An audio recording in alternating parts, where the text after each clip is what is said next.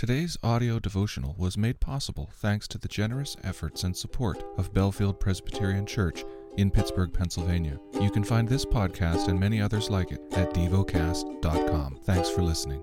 The lesson is from the book of Isaiah. Chapter 26. In that day, this song will be sung in the land of Judah. We have a strong city. He sets up salvation as walls and bulwarks. Open the gates that the righteous nation that keeps faith may enter in. You keep him in perfect peace whose mind is stayed on you, because he trusts in you. Trust in the Lord forever, for the Lord God is an everlasting rock.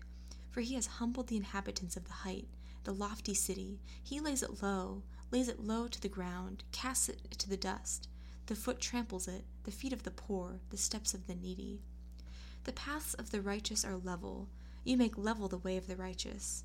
In the path of your judgments, O Lord, we wait for you. Your name and remembrance are the desire of our soul.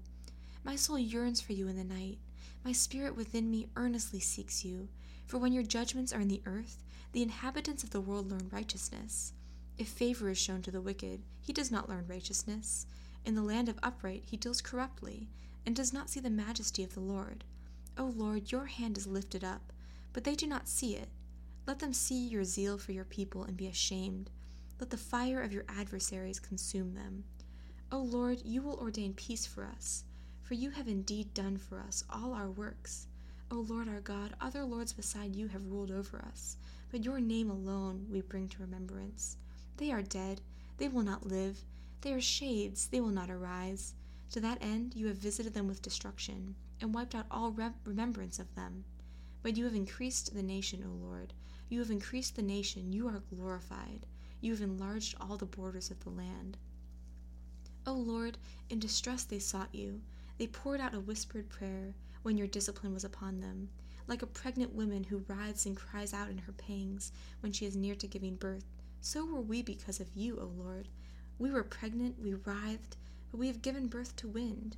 We have accomplished no deliverance in the earth, and the inhabitants of the world have not fallen.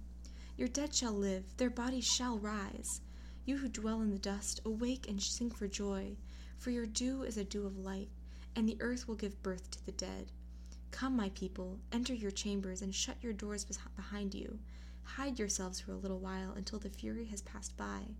For behold, the Lord is coming out from this place to punish the inhabitants of the earth for their iniquity, and the earth will disclose the blood shed on it, and will no more cover its slain.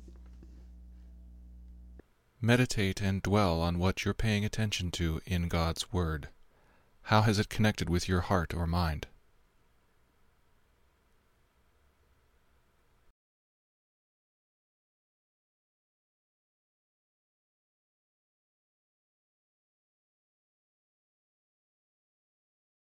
Pray to God freely about what has moved you today. Turn your thoughts to Him and enjoy His presence. We offer the following as prayer topic suggestions. For orphans, for a passionate prayer life. Thank you for listening to Devocast.